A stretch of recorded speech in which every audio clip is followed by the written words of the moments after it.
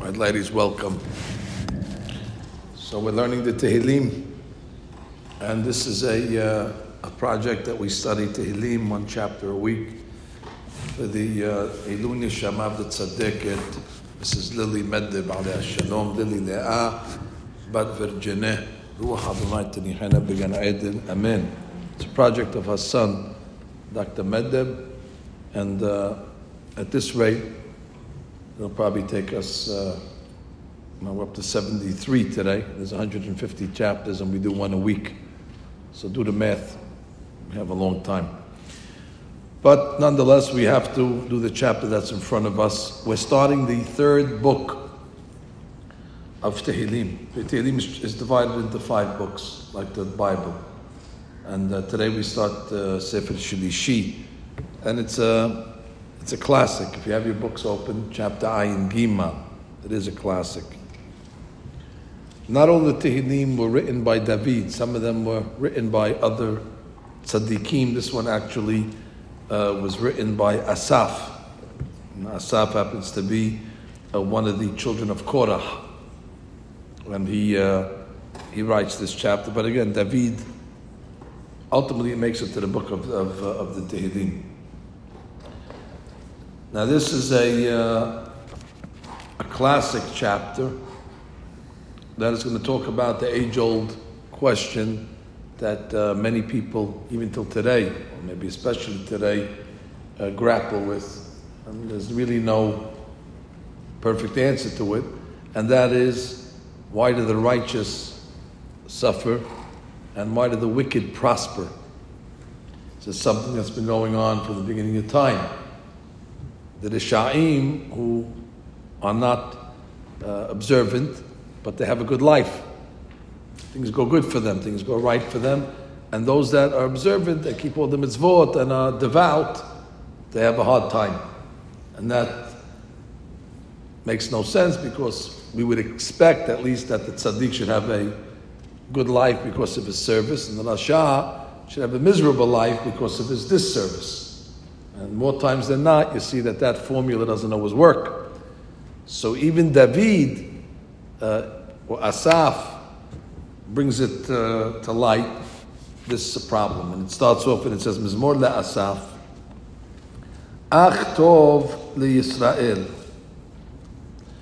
Now Rashi, we're going to consult with Rashi a lot in this perek because he really explains it in a very, very pashut way that we can understand it. Lefi she'inyan mizmor, the topic or the content of this chapter, medaber b'tzarot haba'ot, talks about the troubles that beset ovdei hamakom, those that are servants of the makom. Lachen patach bo kach, v'zeu pirusho, af al pi she'ani tzo'ek u'metameh al tzorotem shel Yisrael. David says, even though I'm crying out and I am bewildered on why the Jewish people are suffering so much, Yada'ati ki HaKadosh Baruch Hu tov lahem. I know it's for the best. U'tovatam u'mevi alem et hara'ah. Ultimately, he's bringing the bad for a good reason. Why? Kedei lezakotam l'chayei olam haba. In order to merit them olam haba. So Rashi right away is answering the question in the first line. That a lot of times where the righteous people suffer is in order that they can get a clean slate in olam haba. Even the tzaddik has sins. And it's better to pay now than to have to pay later. Because the payment later is more painful. They can compare it to bankruptcy. Over here you could pay 10 cents on the dollar. But over there you have to pay the full dollar. So therefore, the tzaddik, God does him a favor by cleaning him here, as if to say, they get the Gehinam in this world. So when they get to the next world, they don't have to, they could bypass that cleansing process, which is painful. Okay, that's one answer. And I guess the opposite answer for the Risha'im is the opposite, that God wants to reward them in this world, because even the Rasha has good deeds. Even the worst guy, maybe he did something good in his life. Maybe he gave charity. Maybe he respected his parents. Who knows what he did?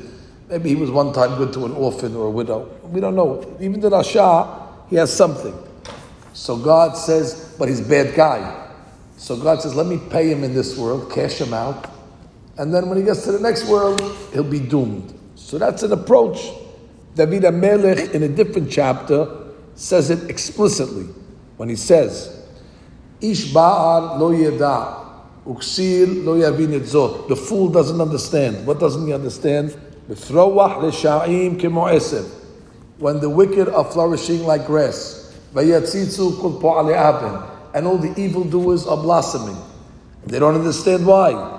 And David HaMelech says, Lehishamedam ade'ad, in order to destroy them in the future. That's exactly what she is telling us over here. That it's a temporary pleasure. But that temporary benefit is going to come to an end, and they're going to be ultimately, eternally, it's called ade'ad. Ade'ad means forever, Lehishamedam, they're going to be destroyed. Whereas the tzaddik has a temporary hardship, but in the long run, for eternity, it's going to have bliss and good. So David HaMelech right away confesses at the beginning of the chapter, Ach Tov Yisrael, which means we believe that God is Tov Yisrael, even though we don't see it, even though it's mired in troubles and difficulties, but we know it's for their best. Elohim lebare levav. And those that are barei levav, their hearts are pure, they believe that that God is correct. There was a great rabbi in Panama, Hacham Sion Levi alav shalom. Hacham Sion Levi had a custom that whenever he would sit, he was old already, so everything was hard for him. So he would sit, he would say, "Ach," because he was hurting his back, and then he would say, "Tov Yisrael." He would quote this pasuk over here, and he would say that even the ach, even when Hashem gives a person ach, meaning pains and difficulties, the ach is Tov Yisrael. Ultimately comes in the Tovah. Even the ach that Hashem gives us is good, because Hashem knows that He's taking away from our punishment. I have good memories of when the rabbi used to say that. Ach Tov Yisrael. So now the pasuk says, "Va'ani kim'at natayu raglai ke'ayin shupechu ashurai." Rashi explains the chapter that David, I'm saying David, I mean the author, is gradually going to come to the truth that everything is for the best. But he discusses the thought process that he had until he came to that truth. And he writes, Rashi, Va'ani, Beterem shumizot el libi. Before I pondered the reason why the righteous suffer and the wicked prosper, before I came to the truth, Kim'at natayu raglai, my legs almost buckled from this. V'shufichu ashurai lintot maharei hamakom, and I was about to turn away from God. And many people, I'm sorry to tell you, did turn away from God because of this question. And they said, how could a good God make the Holocaust? How could a good God kill 1 million children? How could a good God make Has Shalom, poor widows and Tumim and so on, and Almanot? So, for this they say, it must be that there's no God, and therefore the world is just running, the world is just running in randomness, and it's just a roll of the dice. And some people get good luck, and some people get bad luck. And they say, because if there was a good God in the world, everything would be justice. And since we see no justice, that means therefore there is a God, but He retired. He's in the heavens, and He doesn't have too much interaction with what's going on earth. Therefore, it's a roll of the dice. And some people, they got lucky, and some people, they don't get lucky, but it's all random. God forbid. But that's what the chapter is saying here. Initially, I almost went off the derech. Kim'at, almost. Natayu raglai, my legs turned, meaning turned away from God. Why? He says, Ki kineti baholelim. He says, I was jealous of the holelim. What's the holelim? The holelim are those that are making parties all day long. Holelut. They're making holelut, they're having parties. Shalom Risha'im er'eh. And I see that the Risha'im, they have shalom. That everything is going good. They go from one party to another party, they enjoy themselves, they eat, they drink, they glutton, involved in pleasurable life. And then I see ki en hartsuvot lemotam ubari ulam. What does that mean? Hartsuvot literally means shackles. Meaning, even when they die, the Risha'im, they don't die in shackles. Meaning, they're not sick. They die an easy life. They live a long life. They die in their bed. They have easy departure as well. Ki en hartsuvot lemotam.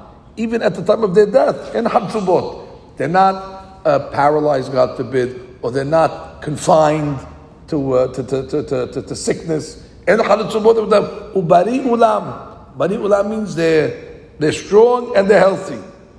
She says, "En yisurim lemitatam hametim bahem mehem metim beri'im." They die healthy. Ki ulam belo yisurim. And this is part of the question, obviously. This is part of the dilemma. And then you see the tzaddik. Tzaddik is bar minan. He has all troubles. Ba'amal enosh enemo. They don't have to work. The Rasha, amal enosh. Amal is work. The amal, the work of enosh, of people that have to struggle, go to work every day and plow the fields and do all sorts of exertions and exhausting work. Enemo. They don't have it. Ve'im adam lo yinuga'u. And what happens to normal people does not happen to them. They don't get niga'im. What is it, niga'im? Sickness. Lachen anaktemo ga'ava. And because of this, what happens? Anaktemo is like a anak. Anaka is like a necklace. And what does the Rasha wear around his neck? Ga'ava, pride, haughtiness. Because they say, look at these religious people, I do nothing, I don't keep Shabbat, I don't keep Kasher, he's driving a nice car, he has a nice family, he wears nice clothes, he walks around like a big shot, and he comes along and says, you see, what is it all worth of me? He's doing everything and he's getting clobbered. I'm doing nothing, and Baruch Hashem, I have the life of Riley. So he says, Anaktemo ga'ava. He puts the ga'ava around his neck. Rashi, ba'avur zeh, she'en yisurin ba'in alehem. Because they don't get yisurin, ha'inikatam ga'ava la'alot al savaram. Ga'ava reaches all the way up to their necks. And then what do? Ya'atov shit hamas lamo. Hamas she'osim otam, she'megiz ve'otef, et shitotehem, ba'ajbotehem, ki'om b'shomim asad. And they take advantage of others, and they stealing these people that are sha'im, and they rob, and they become fat, and they become large from all the abuse that they give other people. Bad guys. Yatsa mechelev enemo. Their face is so opulent from the food that they're eating. Their eyes are bulging out. David Amelech says. A person who's skinny, his eyes are inside, but when the fat comes over the eyes over here, the eyes start to bulge out. The eyes are popping out from the averu maskiyot levav. More, this is a beautiful line here. Averu maskiyot levav. Maskiyot levav is their dreams. Everybody has imagination. They dream. Oh, if I only had this, if I only had that. One day maybe I'll get this. Maskiyot levav is the dreams. So it says, what they end up getting surpasses their dreams. That's how successful they are. Averu maskiyot levav. Rashi. Yoter bima shelibam miyachelu mitzapeh. More than their heart anticipates and desires. Ba'alahim ta'avatam. The ta'avat comes to them. Averu bahem basaga. They surpass it. They exceed what they were. They said, if I make $1 million, they make 10 million. They didn't even ask for it. They're getting everything. Everything they touch turns to gold. You following what we're talking about over here? So now it says, more so, Yamiku v'yidaberu bera oshek. Yamiku, that she says, et re'ahem, which means that they rob the poor people, their friends that are poor, they take advantage of them. Vidaberu bera oshek, and they speak to their friends about robbing other people. Mimarom yedaberu. Not only that, they speak against God. Mimarom is the heavens. And they speak in arrogance. Mimarom yedaberu. And she gives examples of these Rishaim. Mimarom yedaberu kegon Par'o v'Sanherib v'Nebuchadnezzar. Par'o came along and said at one point, when Moshe Rabbeinu said, I'm an agent of God, and Par'o says, Mi Hashem. Who's I never heard of him. The Ga'avad. Par'o was an Rasha. But look what he had. He was a king of a country. He was wealthy. He had power. He had influence. And what happens? He wore the Ga'ava around his neck. And when God's name is mentioned, he says, I never heard of him. He's not in my Rolodex. Sanherib, the same thing.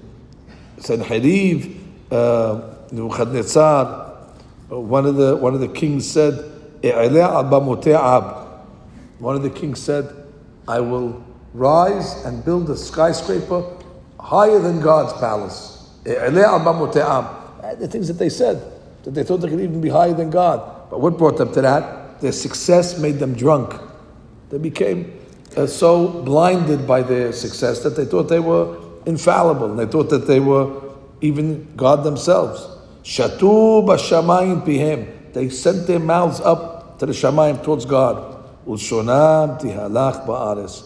And their mouth also was sent on the ground. They talked about the tzaddikim. So they talked about God on heaven and the tzaddikim on earth.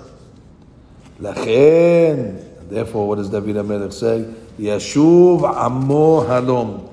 As a result, when the people see the Rishaim successful, time after time, what happens? It causes the people to want to turn away from God. That means that she says, the people start to mizalzel, to mistreat the Torah. The mayim is the Torah. Because they say, what do we got to keep the Torah for? It's the same thing. Whether you keep the Torah, you don't keep the Torah. The guy doesn't do anything, and he still has success. Ve'amiru echa yada'el. Echa yada'el. They come along and they say, Ve'yesh da'at be'elyon. Does God know what's going on earth? It's rhetorical. Echa yada'el. Does God know anything? Ve'yesh da'at be'elyon. Is Hashem aware of what's going on earth over here? Must be not. Because if he was aware of the Rishaim, he would punish them. And the fact that he's not punishing them must be, although maybe God created the world, but he retired and he's not involved and engaged in Hashgacha Piratit. Hine ele Rishaim, look at, he doesn't stop. Hine ele Rishaim, these wicked people, v'shalvei olam. Shalvei olam means they have shalva, they have tranquility and peace. Hisgu hayil. Hisgu hayil means they achieved hayil, wealth and success. And therefore they say, we don't understand it. Like it says in the Mishnah Pirkei Avot, En biyadenu lo mishalvat harshaim ve'af lo miyisurei hasaddikim. We cannot understand the shalva, the tranquility of the Rishaim, and the yisurim, the affliction of the tzaddikim. Achrik zikiti levabi. And he says, and I'm the religious guy. And you know what the religious guy says when he sees this? I wasted my time for being religious. Achrik. Rik means hebel varik. It was a waste of time, for naught. Zikiti levavi. Zikiti means I purified my heart for what? For nothing. Va'irhatz benekayon kapai. My hands are clean. I never stole. My life was all on honesty. But for what? You know what I got for it? Va'ehi nagua kol hayom. I got nigaim from day to night. From one trouble to the next. Each day, he suffered different type of yisurim. V'tochachti lebekarim. Every morning, a new trouble. Every morning, a new headache. Every morning, a new... For Ahmad, I'm the good guy. Im amarti asapera chemo. Now he comes along and he says, if I'm going to come along and say, like everybody else says, now he's going to make a U-turn. He says, but I don't believe what I just said. He said, this is what the people are saying. It's not worth it to be religious. there's no justice. God left her. I'm not saying it. This is what the people are saying. He says, Im amarti asapera chemo. If I would speak chemo, meaning like those people, hinedor banecha bagadti. He says, then I would be a rebel. I would be considered a rebel to speak like this. So what does he say instead? So I thought to myself to try to understand what is going on over here. What is the midah kadosh baruch Hu? What is God doing over here? Why is He giving? Why is He doing something that seems that there's no justice? And now He gives the answer. Pasuk Yud Zayin is the answer. Ach avo el mikteshe el avina la'acharitam. So he says, I'm going to have to wait. He said, I'm going to have to wait. Ad avo el mikdashe el. Until I come to God's mikdash, then avina, I will understand la'acharitam, that God is doing this for their end. La'acharitam. What is he saying? He says, I had to come to the Beit HaMikdash, either in Yerushalayim, or the Mikdash means the Beit HaMidrash, where we learn. And he said, I understood that la'acharitam, God is going to settle the score in the future. That the Rasha is not going to be benefiting forever, and the Tzaddik is not going to be suffering forever. Rashi, El Mikdeshe El Yashem Yerushalayim, Vera'iti Ma She'ira B'Sancheriv. I saw that all these Risha'im, what happened to the end of Paro? He went down. What happened to the end of Sanhedrin? He went down. What happened to the end of Nebuchadnezzar? They went down. He says, we're only looking at the beginning of the story. You have to fast forward to the end. At the end, all these wise guys, they're gone. And look at the end of the tzaddikim. They're all high. So therefore, it's true, in the beginning of the path, it looks like the tzaddik is losing and the rasha is winning. But it's not. He says, Avina la'haritam. I saw where the end is, and at the end already, you see that justice is made. V'azavinoti la'harit al-sha'im. That the final stop for the Risha'im, Shula Abadon, it is destruction. V'amarti, ach kol ha'tova haba lahem, all this that God gave them until this point. I'm reading the next pasuk. Ach b'halakot tashit lamo. He gave them halakot. Halakot is smooth. Borei Olam makes a smooth path for the Risha'im. Why? In order to give them a chance to make. So they won't make teshuvah. The man lo yitnu liv l'shuv elam. Borei Olam gives them a good life, so they won't make teshuvah. The tzaddik has a hard life, so therefore he's constantly saying, Atati Amiti Pajati. The Rasha, who has a good life, doesn't think to repent. In order, why? Hepaltam the Mashuot. And then he brings them down, the Mashuot. Mashuot is like a Shoah. Shoah is a tragedy. He will bring them down to a tragedy.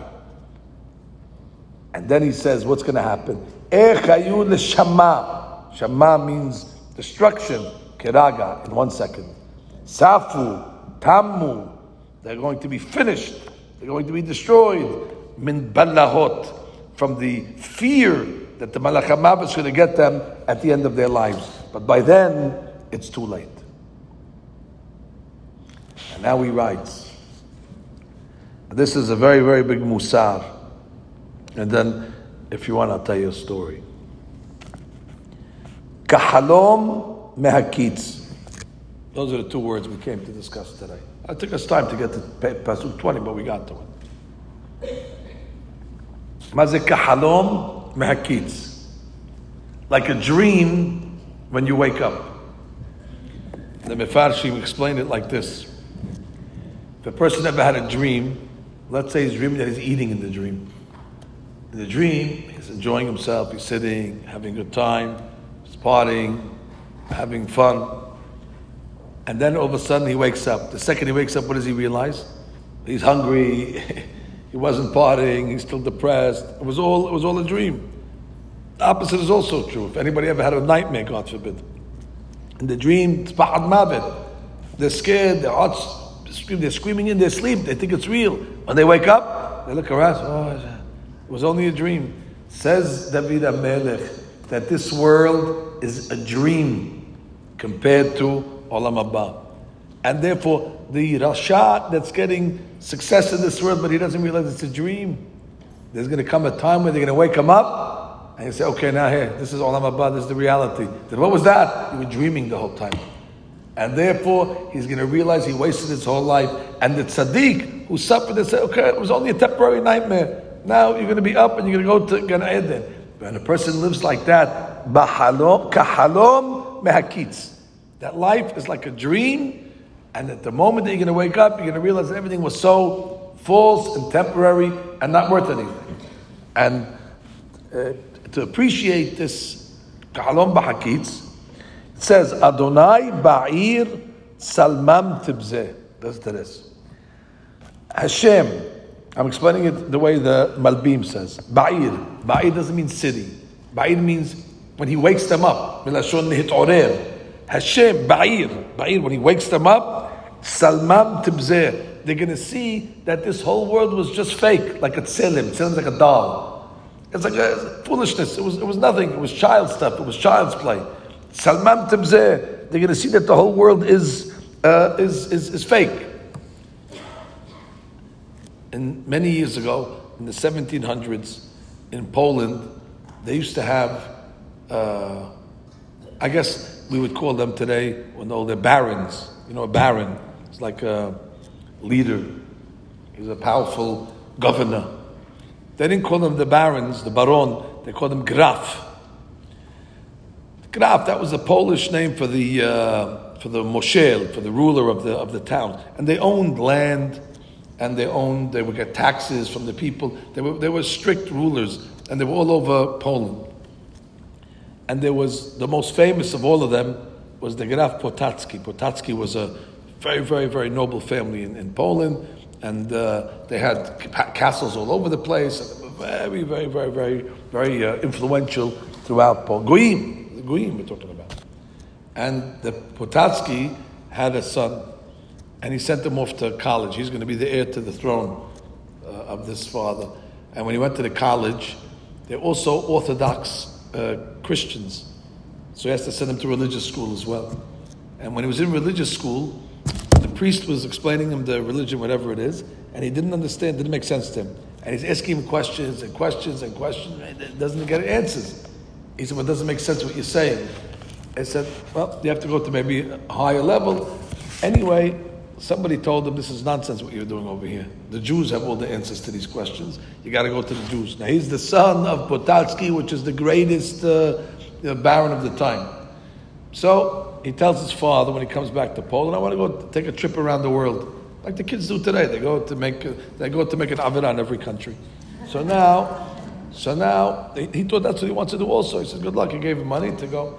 Meanwhile, what did he do? He went to the Hachamim. He found the yeshiva, and he went and he started to ask about Judaism, and he said, this is the emet. This is the emet. Now, he said, that's it. There's no choice. I have to convert. And could you imagine a scandal over here? This is the heir to the throne of the highest noble family of Poland, and now he's going to convert. It was something incredible. And he moved to Lita. Lita is Lithuania. That's where the Gaon of Vilna was. And the Gaon of Vilna got him a rabbi to teach him Torah. And now he started becoming very, very brilliant in Torah. He was a smart kid. And now he's dressed like a Jew. And his father's trying to find out when this kid disappeared. He was supposed to go around the world and back, but he never came back. And all of a sudden, one of the spies came and said, we saw your son. He's dressing like a Jew. He's in Lita. And it was against the law in those days to convert. If they would catch you to convert, they would kill you, and they would kill the rabbi that did the conversion. He actually went to Holland to do the conversion, because in Holland they were more tolerant. So he did it outside of the country. But then he came to Lita. And now they caught him, and they said, listen, you're a Jewish guy, renounce your Judaism and come back to Christianity. He said, I will not renounce nothing. And they started to torture him. I'm not going to go through all the things they did to this guy in order to break him to come back. First, they offered him all the wealth. He said, I'm not interested in the wealth. And they told him, we're going to, and they cut his hands, they cut his body, and they beat him, and who knows what they did to him. And he said, I'm not interested. I saw the emet, you could kill me, I'm not doing anything. Finally, they decided that they're going to kill him. Death by fire. And they set the date to kill the Sadiq over here on Shavuot day. And in that town, the rabbis announced nobody leave the room, nobody leave the house that day, because there could be a pogrom, because they were going to kill this man over here. And they made a big fire in the city, and everybody was scared. They stayed in their house Shavuot day, and they closed the blinds. They didn't want the Goyim to see them. And they took this tzaddik, he was a convert. They took him and they gave him one last chance. Renounce your Judaism and we'll save you. I don't renounce anything. So they said to him, there was one rabbi that claims he was there. There was a rabbi called Yesod B'Shoresh Avodah, Rabbi Alexander Ziskin. He says he was behind the bushes. He says he saw when they killed this man and he said Shema Yisrael with him. And the Gaon Mevilna says on the way that they were bringing him to the fire, they say that the Gaon Mevilna opened his window and told them, run, meaning run to your death, run to your death. And I heard an explanation because he was a Talmid Hakam, this guy, and he had a question, should I run because I'm going to do a mitzvah, or is this not a mitzvah that I should run to because every second more I'm living is a mitzvah? So he had a question, run, you're doing a mitzvah. It's like running to shul, he told him. Just like you have to run to shul, this is a mitzvah, what you're doing. And so he went. Right before he died, they came along and they told him, or he said to the people that were around him, he said, I don't forgive you for what you're doing to me here today, but it doesn't matter anyway. It doesn't matter anyway. When they went to the Gaon of Vilna to ask him what did he mean, and then they threw him into the fire, and he died al Kiddush Hashem, and it was a terrible thing. He was all ashes, except they found one finger. And they said it's a zechut that they can fulfill at least the mitzvah of burial. After Shavuot they went, and the Gaon of Vilna buried the piece in Lita. And when he got to the Gaon of Vilna, to the cemetery, he said a pasuk. He said, "Po eshev zot menuchati ad po eshev ki ivitiha." He says, "Zot menuchati, this is my resting place. This is where I want to be." And they understood that the Gaon wanted to be buried next to him. So when the Gaon died, they buried him next to this Ger Tzedek. They called him Avraham ben Avraham. Because when someone converts to Judaism, he doesn't have a name. So they give him Avraham. And he doesn't have a father. So they call him Avraham ben Avraham Hager. Avraham, the son of Avraham. And the Gaon of Vilna is buried in Lita, next to he said, this is a very holy place. I want to be buried there. Many years, I think after World War I, Russia invaded Lithuania, and they wanted to knock the Jewish cemetery down. And they wanted to take the cemetery and make it a sports complex or something like that. And they had to beseech the authorities to move the graves. It says when they had to move the graves of the Gaon of Vilna, his skeleton was perfect intact. Not his body, but the skeleton was perfect. Nothing fell apart, and he still had hair on the place where he puts the tefillin shel rosh. This was hundreds of years later. And they took the ashes of Avraham Hager as well, and they moved it. Anyway, it says they had to move it, but those that moved it all died within the year. Even though they were doing a mitzvah, but it seems that, I don't know what it seems, but that's what happened. I don't know what it seems exactly, but that's what happened. And they say that so many tragedies happened in that sports complex. The Gaon of Vilna and Avraham Hager were makpid for many years. There was a lot of tragedies in that. It was a very unlucky spot for what they built over there. Anyway, the Gaon of Vilna would have said, and had said, at the time when Avraham Hager gave his neshama up on that day of Shavuot, he brought so much Kiddusha into the world that he got rid of the Tumah of Netilat Yadayim. He said, the Gaon of Vilna's opinion was that although we say in the morning you shouldn't touch your eyes before you, he said that Tumah is not in the world anymore. The Kiddusha that came into the world as a result of that, he said the Tumah left, Tumah of Yadayim. It's not the halakha, but that's what he said.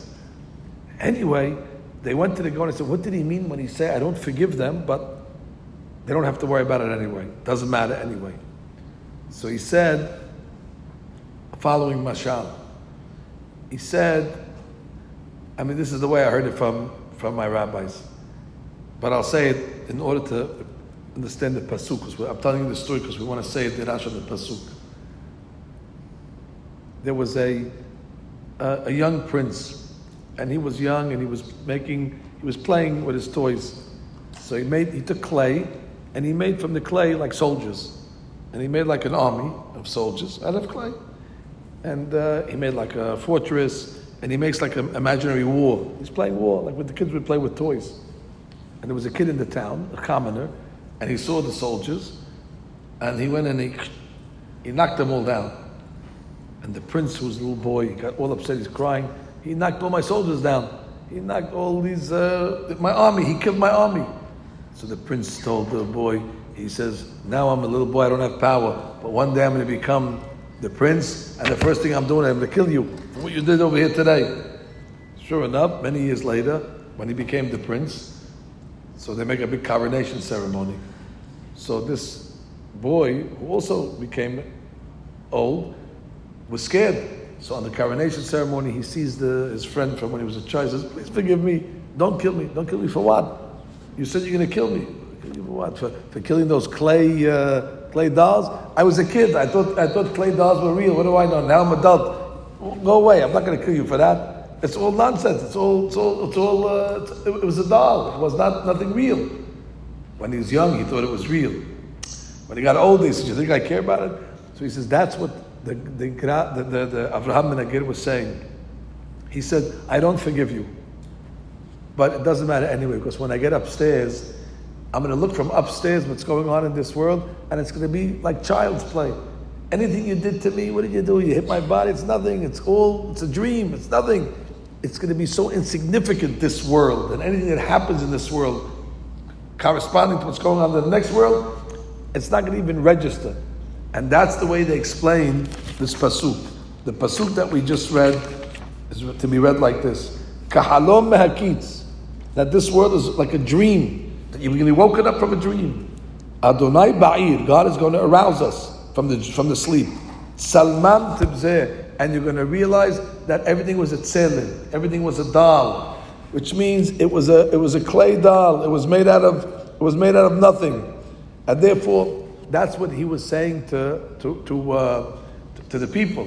He was saying, you think it's going to bother me over here? Now in this world it looks like you're doing something significant to me. But it's the physical body. The physical body is nothing. And therefore, even if I don't forgive you, it's not going to matter anyway. Because by the time I get there, it's not going to bother me. And that's the way they explain the pasuk. That what looks significant in this world, by the time we get to the next world, it's not so important. כשהם מתעוררים מהשינה רואים שכל מה שהיה זה בזוי ושטויות. הצלם שלהם שהיה נראה בחלום. The tzelem, the clay doll in the dream looked very significant. But when they wake up from the dream, they say, what is this? It's nothing. So he says, in dreamland, I have claims against you. But when I wake up in Olam Haba, I'm going to realize that all this is invaluable or not significant in order to take a revenge. Now, it should be pointed out that David HaMelech concludes the chapter and he says in Chav Gimel, V'ani tamid imach, I'll always be with you, God. Ahazta b'yad yamini, you held me by my right hand. Ba'asatcha tarcheni, you always advised me the right way. Mili b'shamayim, who do I have else in the shamayim besides you? V'imichal lo hapatzti ba'aretz, I desire nobody else. The goyim, they believe in heaven and God, but they have a desire for somebody else because they believe in the son and the mother, or the different. They believe in the whole b'diuk. So David HaMelech says, "V'imichal lo hapatzti ba'aretz." I don't want anybody else.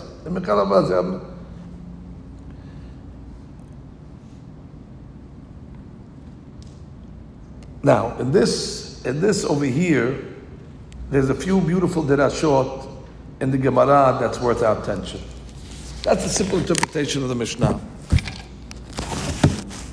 I once saw a derash from Rabbi Mordechai Gifter, alav shalom. Mordechai Gifter once said,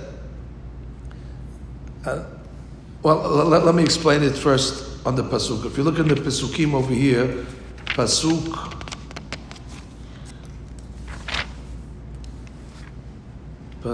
is going to be Yud Zayin, pasuk 17. Listen to this pasuk. Ad avo el mikdeshe el.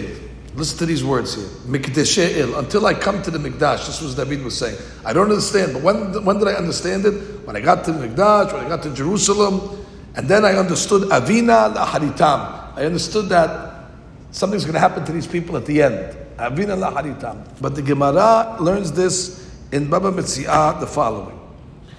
We know that there were different periods of time where Torah was being promoted. There was the time of the Mishnah.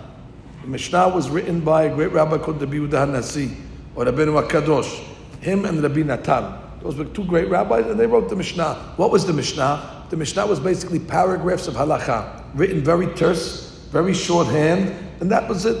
You just had Mishnah. There was no such thing as Gemara. And how would they learn? They would go to the yeshiva, they had the Mishnayot, and then everything else was just one rabbi saying something, another rabbi saying something, and all bunch of statements of rabbis, and you had to know everything by heart, what he said, and you had to try to reconcile all the statements. It was complicated learning, because you only had the paragraph in front of you. From the paragraph, you had to extrapolate. So all the rabbis would get together and say, I heard this from that rabbi, and I heard this, and I heard that, and they had to, how can he say that? Didn't he say something else? And they were reconciling all the statements, but all this was done by heart. Until two great rabbis came, Ravina and Rav Asher. Ravina and Rav Asher decided to do something monumental, and they took all these statements that were being said in the Beit Midrash, and they codified it into a book. So he said, this rabbi said this, there's a contradiction on his words, so the answer is this. They documented all these conversations that took place in the Beit Midrash, so now we would have it for posterity, we'd have it forever. And they named the book Gemara. That is Gemara. There was a long time in history we did not have Gemara. What would you do? You walk into the yeshiva, all the curriculum they gave you is a paragraph of Mishnah.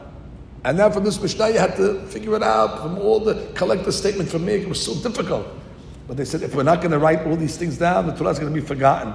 So therefore they wrote and they sealed the Talmud. And after Rabbi Nadav Asher, the Talmud is sealed. Nobody could come along and now start adding halachot or saying new things. They took everything that was before them, and they're the final say. Rabbi Nadav Asher. I'm going to read you the Gemara. It's in Baba Metziah, page 86. And I'm quoting.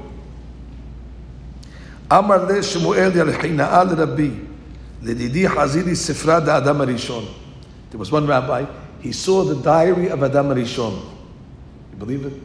Adam Arishon. Where did he find his diary? In the Smithsonian Museum, maybe. I don't know where he found it. But he found it. He found the diary of Adam Arishon, and he saw the following written in the diary. Uchtiv be, Rabbi v'Rabbi Natan, Rabbi Yehuda HaNasi and Rabbi Natan, Acharonei HaTanaim. They are going to be the last of the Tanaim rabbis, and they're going to seal the Mishnah. It seems Adam Arishon saw the future, and he knew what's going to happen. So he wrote, "This is going to happen in this generation, and it's going to happen in the other one." And then he said, "Rav Asher v'Ravina sof hora'ah." Ravina and Rav Asher, those two rabbis, they are the end of the Talmud. That's called Amoraim. And then it says he wrote in his book. And how do we know this? Because the pasuk says, "Ad avo el mikdeshe el." Mikdeshe has the lashon she. Sounds like Rav Asher. Avina sounds like Ravina. Laharitam means the end. That means Ravina and Rav Asher, these two rabbis are going to be the end of the sealing of the Talmud. That means nobody can come after them and argue on them. Because they are a group of rabbis called Amoraim, and Amoraim have a certain status. Amorah cannot argue on the rabbi that's before him. That's a Tanah, the Mishnah. Their job is to explain the Mishnah, but they cannot argue on the Mishnah. Once the Tanaim wrote the Mishnah, the Amoraim's job is to explain it. It was not written till Rabbi Nana Vashe came and codified it. That's called the Talmud, and what a job they did. What a job they did. I'm not saying that they were like the art scroll of their time, but that's what it was. When they came out with this Talmud, it was such an aid, an assistance for those that wanted to learn. Everything now was in front of them. But nobody can come along and say, yes, I know Ravina says this, but I argue. What do you mean you argue? I'm also a rabbi. What kind of rabbi are you? This is a rabbi of 2,000 years ago. You cannot argue on them. It's the end of, and all of Jewish law comes somewhere from the Mishnah with the interpretations of the Talmud, the way Rabbi Nadav Asher codified. So they're very significant rabbis. I don't know if you ever heard of them before, but these are the most important rabbis of the Talmud, Ravina and Rav Asher. Ad Avo El Mikdesher. Mikdesher is Rav Asher, Avina, Ravina, Laharitam. They're the end. So I'll explain to you now what I was going to tell you. Why in the middle of this chapter that's talking about the wicked prospering, do we mention over here the construction of the Talmud? It doesn't fit in this chapter. This is not a chapter that's talking about Torah. This is a chapter that's talking about the justice of God that seems perverted. And in the middle they come along and say, yeah, Ravina, Rav Asher, the Talmud. From where did this come from?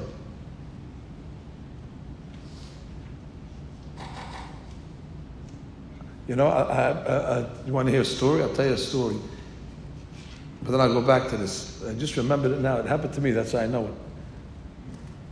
About 14 years ago, we finished the Shas, the 2,800 pages of the Talmud. It was a big accomplishment. We recorded it. We put it online. Many people listened to it, these recordings, because they were done properly. Every daf we did very slowly and very clearly in English. And a lot of times the young guys, the boys in the community come to Rabbi, we listen to the people from that recording that we made, 2,800 recordings. It's a lot of recordings. 2,800 jelly beans is a lot of jelly beans. Imagine 2,800 pages of Shas, it's a lot. So we said we have to do something special when we wanted to make a siyum. So where are we going to make siyum? We said we're going to make the siyum at the graves of Ravina and Rav Asher, the authors of the Talmud, the authors of the, imagine, but we don't know where they're buried, that's the problem. So we did some scouting reports, where they're buried. They said, oh, Rabbi, you'll never get there. They're buried in Lebanon. Which means, when you go all the way to the north of Israel, to Metula, or to far to the border, then they have a gate. The good fence, or the whatever they call the fence over there. I don't know what's so good about it, but there's a fence over there. And beyond the fence, it's Lebanon. And right beyond the fence, there's two graves of Tzaddikim. You see Ravina, Rav Asher. Now, this is a dangerous place to go. So we called up the Israeli defenses, and we said, we want to bring a group of 50 boys to the border of Lebanon and get to the gate. And we want to make a siyum of the Shas at the gate of everybody, Rav Asher's graves. This has never been done. Bezodi can bring 2 people, 50 people to this place. So after connections and making a lot of influence and stuff like that, the government said, okay, you can come on this day, at this time, and we took a bus, and we're driving up to the north, and you're driving, you see 10 kilometers to Beirut, 10 kilometers to, you see signs already, we're deep into the country. Now, we're almost there, so the tour guide, or whatever the guy was, the soldier gets a call from the army base that's over there. And he says to us, they said it's canceled, they can't come, they changed their mind. What do you mean we came all the way from America, we changed their mind. It's not it's like you canceled the pizza on us. This is over here, we're going to, this is Yom Kippur, we're waiting for this day for how many years? They canceled us last minute. We're there, we can see no, they decided it's too complicated, and that's it. You have to make a U-turn, Shalom Aleichem. So he said, no, it can't be. Hashem's going to do this to us. We came so far, the last minute, this is yesterday not trying to zap us to see if we're serious. So we called the guy back. Said, what do you mean you can't see? You can't get it. We're calling our connections. So they got the head guy on the phone from the base. The guy says, well, what is this anyway? Nobody told, what are you doing? They didn't know the details. He said, no, we have a bunch of guys. We want to make a siyum. We're from America. We want to make a siyum by Ravina and Rav Asher. And the guy's talking English. The guy said, where are you from? He said, we have a rabbi. You don't know me. He's from America, Rav Mansour. He said, what Rav Mansour? From the Daf Yomi, from the tapes, from the thing. He said, I listened to the rabbi on the computer. He said, if you could bring him here, you could come. What are the odds? The guy was one of the listeners of the Daf Yomi. So we got there, he brings me to his office, and he shows me on the screen. He said, I listen to you all day long on the Daf Yomi. I said, I can't believe they brought you to me. He says, I also, he came with us and made the siyum. We went to the fence, and you see Hezbollah over there, and you see Vietnam over there. It's all, you see the Lebanese soldiers and Hezbollah right there. Why they buried them there? Probably that was Israel at the time, but then they moved the fence, so they put them on the other side. But the point is, we were there. We have pictures of it, so stunning. It's probably the first time in history 50 people went to that location, and they made siyum. It was Hakarat HaTov, as if to say. We went to Rabbi Nara. Those are the ones that sealed the Talmud. Good, that's my own story. But now the question is, why is it mentioned in this chapter? Very nice, Rabbi Nara, Rav Asher, Talmud. This is talking about Tzaddik V'Ra'lo, Rasha V'Tov Lo. So I'll answer it based on what I heard from Rabbi Gifter. Rabbi Gifter, Alav Hashem, is Rosh Yeshiva of Telz Yeshiva.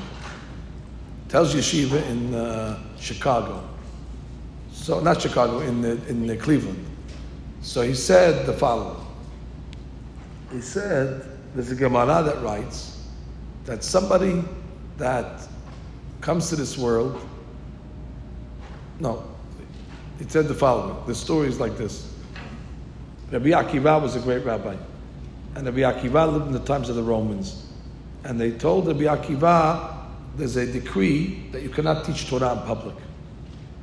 And that's what he did. He was a teacher. He taught Torah his whole life. Now they tell him, if you teach Torah, death penalty. So Rabbi Akiva didn't listen. Anyone he's teaching Torah. So somebody came to him and said, Rabbi, don't you hear the decree of the Romans and you're putting yourself in danger? So he said, I'll give you a parable. He said, one time, the fox went to the banks of the river, and the fox sees the fishermen throwing their nets, trying to catch the fish. So the fox tells the fish, why don't you come on land? Why don't you come on land and live with me? Because where you are, it's very dangerous over here. But if you come on land with me, you'll be safe from the traps. So the fish came along and he said, silly fox, you fool. He says, we are dangerous in our own habitat. Could you imagine if we leave our habitat, how dangerous it'll be? If in where we thrive, we have danger. To leave our habitat to go on dry land, you think we're going to be safer? Rabbi Akiva was saying, to leave our habitat of Torah, how can we leave our habitat? In our habitat, it's dangerous. To leave the habitat of Torah. And therefore he said, to leave Torah is like a fish out of water.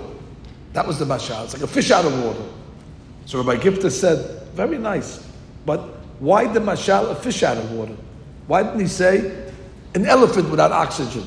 I mean, any animal that loses its life source will die. You gave the example of a fish and what? And a cat without air. Also can't live. No, Torah is like a fish out of water. So he said something so unbelievable, beautiful, what he said. He said, I'll tell you why. If a person ever went fishing before, I don't know, you ladies don't look like fishermen, but if you ever went fishing before, so you see, when the fisherman catches the fish, so you pull it out of the water, the moment you pull it out of the water, the fish starts thrashing back and forth, it's going up and down. Now somebody that doesn't know anything about fishing would say that doesn't look like you caught the fish, he's still alive. As a matter of fact, he even looks more alive than he was when he was under the water. Under the water, you didn't even hear him. He looks very, very vibrant. Now, what would you answer him? It's temporary. Very soon, you're going to see he's going to run out of steam, this fish, and after jumping up and down, back and forth, after a second, you see, he dies. So the Rab said, he says, those that don't have a Torah life, if you look at them in this world, they're like a fish out of water. They look very alive. They look very alive. They're dancing and they're partying and they're jumping and they go. And somebody that wouldn't know much would say, wow, you don't need to have Torah to live. These people have no Torah. But he says they're living like a fish out of water. Which means all this is only bringing it closer to the ultimate demise, to the ultimate fall. And therefore it's a ruse. It's a trick. It's a mirage. It's not what it really is. And therefore, in this chapter, the pasuk is coming to say, don't get fooled. Don't get fooled by the Rishaim. The Rishaim look like they're living it up. They're going and they're traveling, they're going from place to place, and they have houses all over the world, they have money everywhere, and they're doing everything. So it looks like they have all, and they don't have Torah. So that comes the pasuk in Tehillim in chapter 73 in pasuk 17. Ad avo el mikdasheh. Don't forget, without Ravina and without Rav Asher, you're a fish out of water. Without the Talmud, all this is nonsense. Although it might look like temporarily that they're renewed. So the Torah wants, the chapter in there wants to tell us that those that immerse themselves in Torah and they study Torah, although they might not look like they're enjoying like everybody else, but ultimately, ultimately they're going to have the life in the future. Doesn't mean they're going to have a life in this world. But those that are closing the Talmud and they choose other lifestyles outside of the Talmud, outside of the teachings of Ravina and Rav Asher, those are the Sha'im. They chose to leave the water of the Talmud. Now, although it might look like they're having a party, but it's only temporarily. Only those that are immersed in Yamat Talmud, in the fish underwater, you don't hear any noise from them. They're quiet, they don't look like they make any noise, any action. That's the Musa. So Adrabah, because this is the chapter that's telling us about the Rishaim, the Rabbi wanted to remind us, don't forget that a Jew is bound by the Yamat Talmud. And the Yamat Talmud, the waters of the Talmud, which we swim in all day long. But those that leave it, those are the Rishaim. And don't get fooled from what you see. When somebody leaves the Yamat Talmud, you might think he made a right decision. You might think that by leaving the Yamat Talmud, it brought him to prosperity. But it didn't. The longer they're out of the water, they're only bringing themselves closer to their own demise and own death. Therefore, this chapter over here is very, very significant. And I will point out that this pasuk is actually pasuk 17, which is pasuk Tov. Pasuk Tov, which is this chapter is the pasuk of Ach Tov Yisrael. Ach Tov Yisrael. What's good for Yisrael? David was hinting in the beginning of the chapter. Ach Tov. You know what's good? 17. Look at pasuk 17. And when you look at pasuk 17, he says, what's good is the Talmud. If you immerse yourself in the study of Ravina and Rav Asher, ultimately it'll be good. Tov is ba'olam hazeh, and obviously in the long run, when the Rasha runs out of steam, the Tzaddik keeps on going. Okay, let's stop over here.